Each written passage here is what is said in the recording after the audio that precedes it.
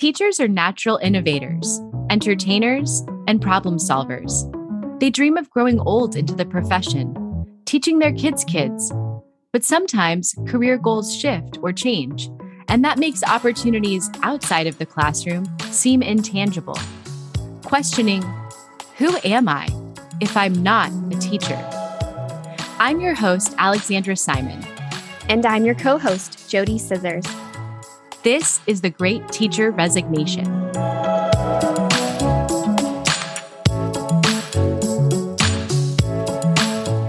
Today, our guest is Alicia Williams. Alicia is an educator, visionary, and thought leader. She is the founder and CEO of TeachWoke, an education consulting company that provides workshops and curriculum to center and advance diversity, equity, and inclusion in schools. Her latest venture is an ed tech startup called Justly. Welcome to the show today, Alicia. Thanks so much for having me. Thanks for being here. We're so excited to meet with you, especially since you're covering that CEO space that we talk about so often. And in one of our past episodes, another Alicia that was on the show says that teachers are CEOs of their classroom. So how did you go from classroom CEO to being a CEO of your own business? Really, it started off in 2016. I was a brand new teacher. I had gotten to teaching via Teach for America. So I moved to Houston, Texas, was a founding teacher. So there was like 8 staff members, 100 students, and we literally built a school from scratch, which was an exciting time, a little chaotic, but we did it. And so there were so many lessons and things that I learned in classroom, and really a lot of essential transferable skills from managing to grading to teachers are so amazingly talented. And we do so many things every single day that I think that we often don't even give ourselves credit for, right? Like we have a list of probably 10,000 things to do every day. And so really, I kind of took inventory to think about what are the skills that I'm doing and how can I transfer them into not only my own business, but into other areas of my life. So more practically, what that looked like was I developed a framework called the 4 Ps, and I'll explain each one briefly. But the first is plant, right? The ideas that we have, even for TeachWoke, from our curriculum to our workshops, they all started with a seed. And those seeds started in my classroom, right? As a former science teacher, then as a social justice teacher, I really had these ideas all along that we now implement and I sell in my company. The next P is to practice. So during my time as a teacher, I got at bats. I was practicing leading professional development workshops, leading book clubs, being the grade level chair, taking on leadership roles and responsibilities. And then the next P is to produce, right? So then I began to produce, gather my lesson plans, gather the things I was creating as a teacher, my intellectual property. And then finally, protect. I thought, well, if I'm going to transition out of the classroom, I need to legally protect myself, get my LLC, get my business going. And from there, protecting my intellectual property, my genius. And so those are just a few of the more practical ways that I was able to transition from classroom to CEO. Thank you for explaining that in a very instructional way. I like your little mnemonic device that you use too. Those are really excellent skills. And I like the way that you brought it back to seeds and your students, because I know as a teacher, I learned so much just from engaging with students on a daily basis about their lives, about the way people learn, about how our backgrounds inform decisions that we make. They were really one of my greatest teachers of all time. I am a student always. And in my classroom, I really made it a point to teach from a lens of equity. And I didn't always get it right, but I tried to decenter myself as much as possible because I wasn't the only one that had the knowledge. My students taught me, I taught them, and there was this beautiful exchange of information every day. So I'm grateful for that.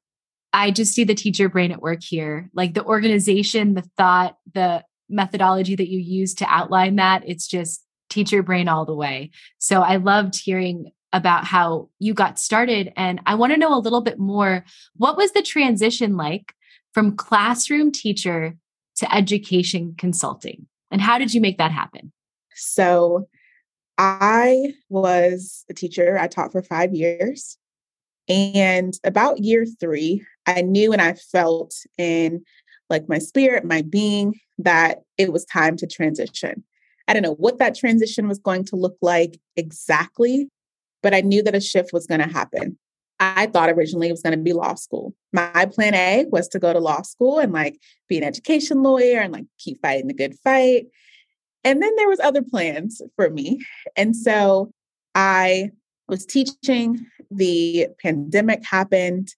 We went on spring break in March of 2020, thinking like, okay, great, we'll be back, in a week. And we didn't go back to school, all of us, right? And so that experience really transformed so much in me and even like awakened so much in me. And so from my experience, now being a virtual teacher, like millions of other ones, having to figure out how to turn this like printed lesson plan into like a digital thing that my kids can type on, all of that. I learned so many skills. And so I really started to think about like, one, what does this look like for me to continue and like enjoy this freedom of like teaching virtually? Once I got a taste of it and I could go to the post office on a Tuesday and not have to call off work to get to like, those were things that I really enjoyed, or like being able to go to the doctor when I wanted to. And so getting that taste of freedom for me was beautiful. So I started to develop a plan. In January of 2021, I affirmatively like made the decision, I'm going to transition at the end of this school year. So what does that look like? Number one, money. I need to at least make my teacher salary. And so what in the world am I going to do to at least live my same lifestyle? Because I do not want that to diminish. So I started to backwards plan, just like great teachers do.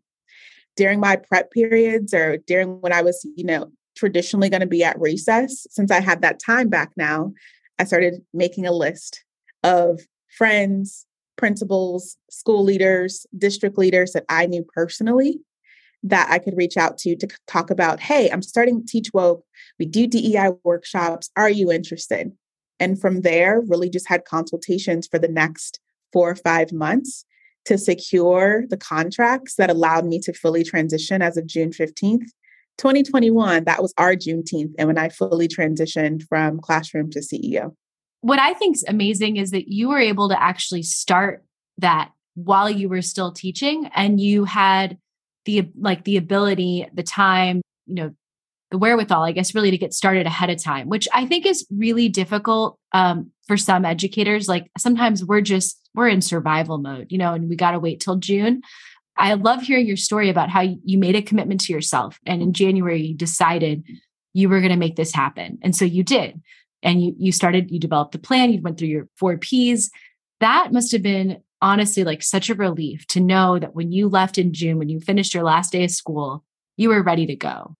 So can you kind of tell us like what that balance was like of getting that all set up and managing your classes? I know that it sounds like you were remote, but like what advice would you give to someone who wanted to set themselves up like that? Is it worth it? What was the feeling like? It honestly was difficult at first because I genuinely and deeply love my students. Like they're the reason that I even have Teach Woke now and even created Justly.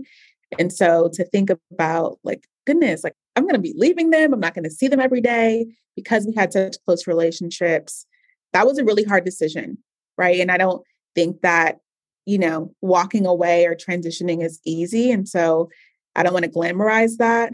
But I think I've always tried to lead from a place of honesty and transparency. And so it was telling my students, hey, Miss Williams is going to be transitioning out of teaching, and I'm not going to be a teacher next year. And what am I going to go do? Well, I'm going to go start my own company. And surprisingly, not even surprisingly, my students were like, wow, what kind of company? That's really cool. So they were even super supportive. So once they got on board and like were able to still connect with me and follow us on Instagram and all of that, I felt much better.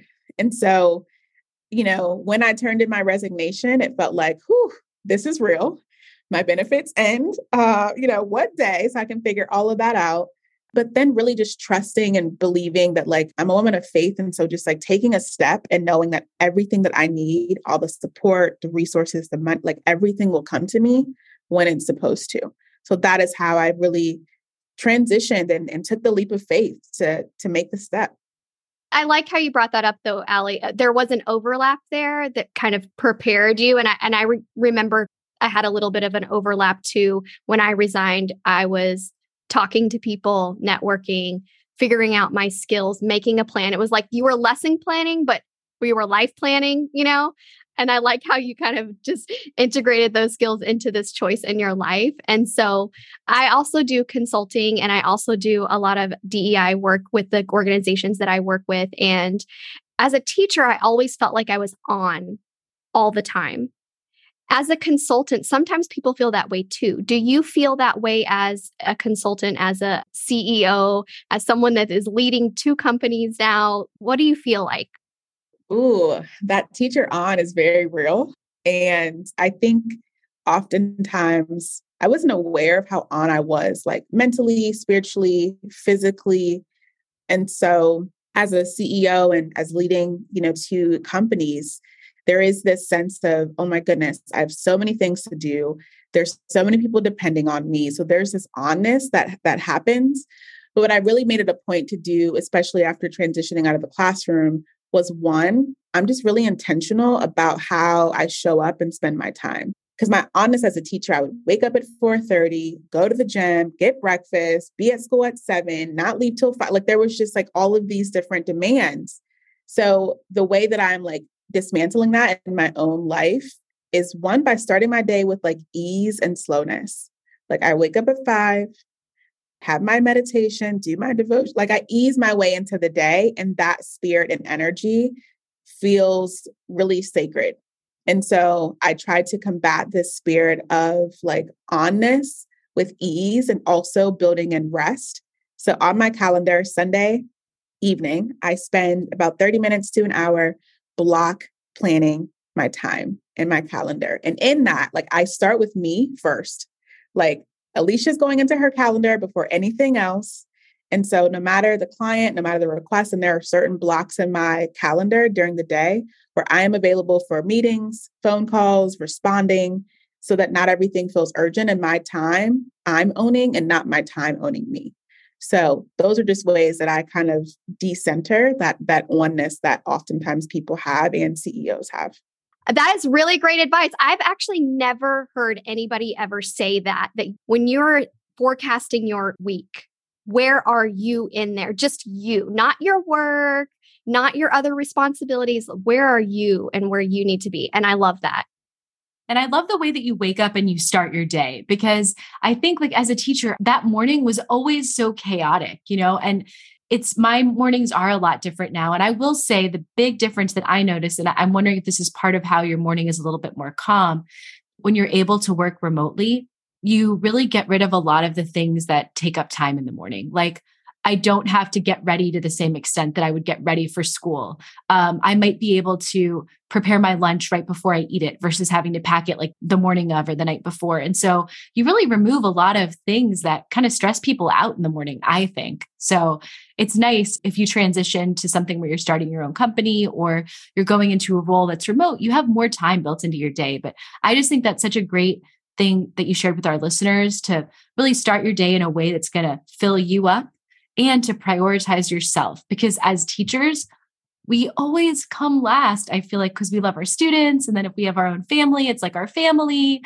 And then whatever's left over goes to the teacher. And so like reprioritizing yourself at the top, because you cannot be a great CEO or business owner if you're not taking care of yourself. And honestly, the same thing for teachers. Like it's hard to be the best teacher if your tank is always on empty. So great tips overall. Really appreciate you sharing those.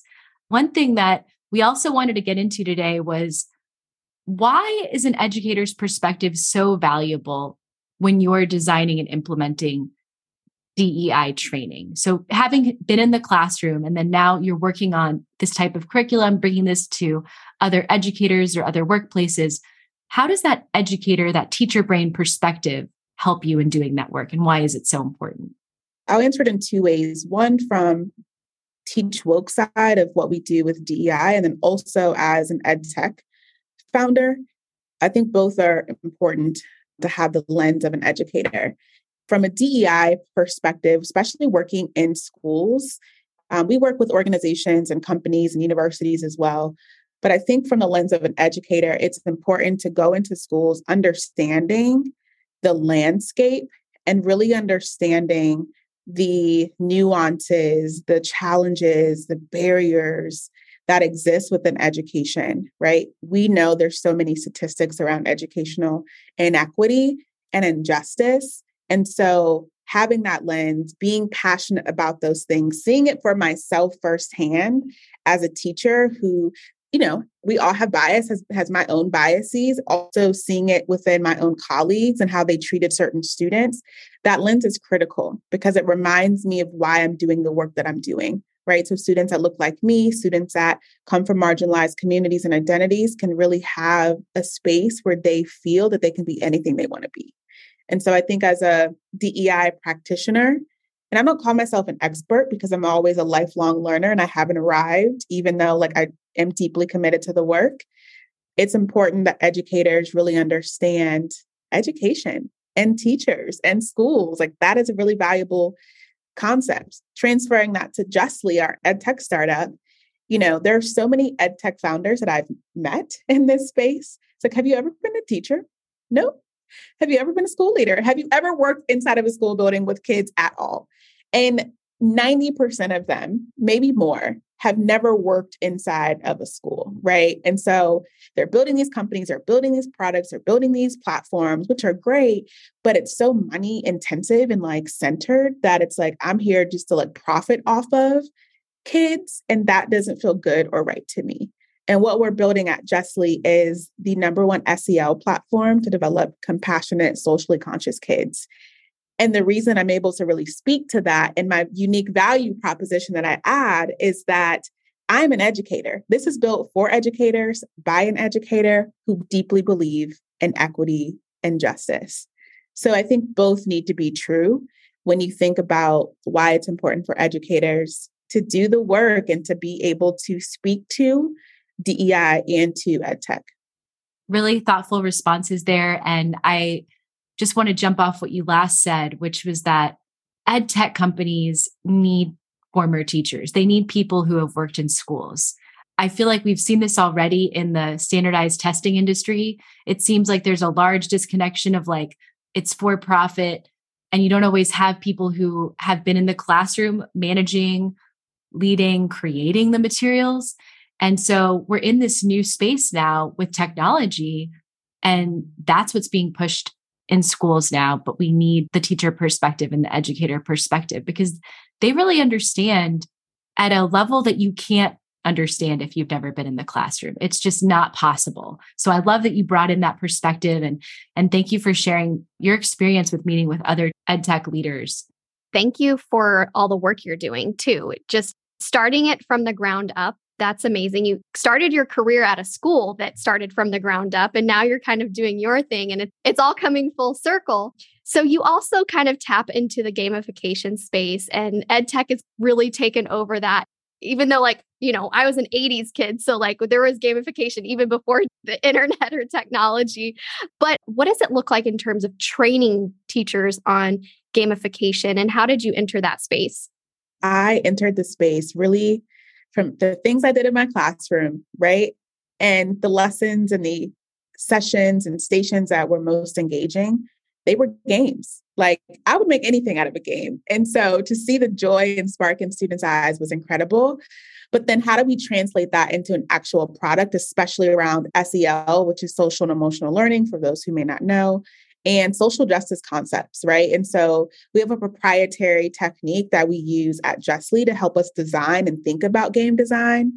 And then we have some incredible people on our team. We have an incredible game development advisor who worked at Xbox. And so they really help us think through the nuances and things that, make games and tech more fun for kids. And so I would say that it's really exciting to create a game for, millions of kids to use one day.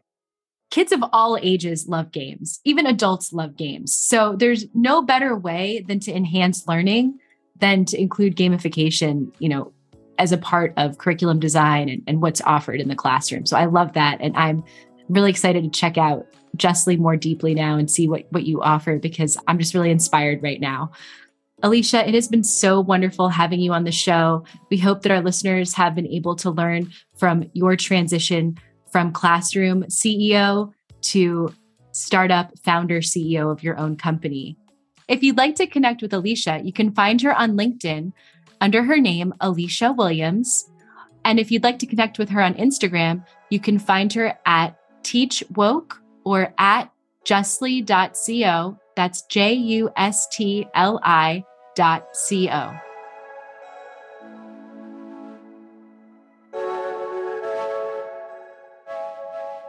If you liked The Great Teacher Resignation, give us a 5-star rating and follow us on Instagram, Facebook, Apple Podcasts, Spotify, Google Podcasts, Amazon Music, and Audible.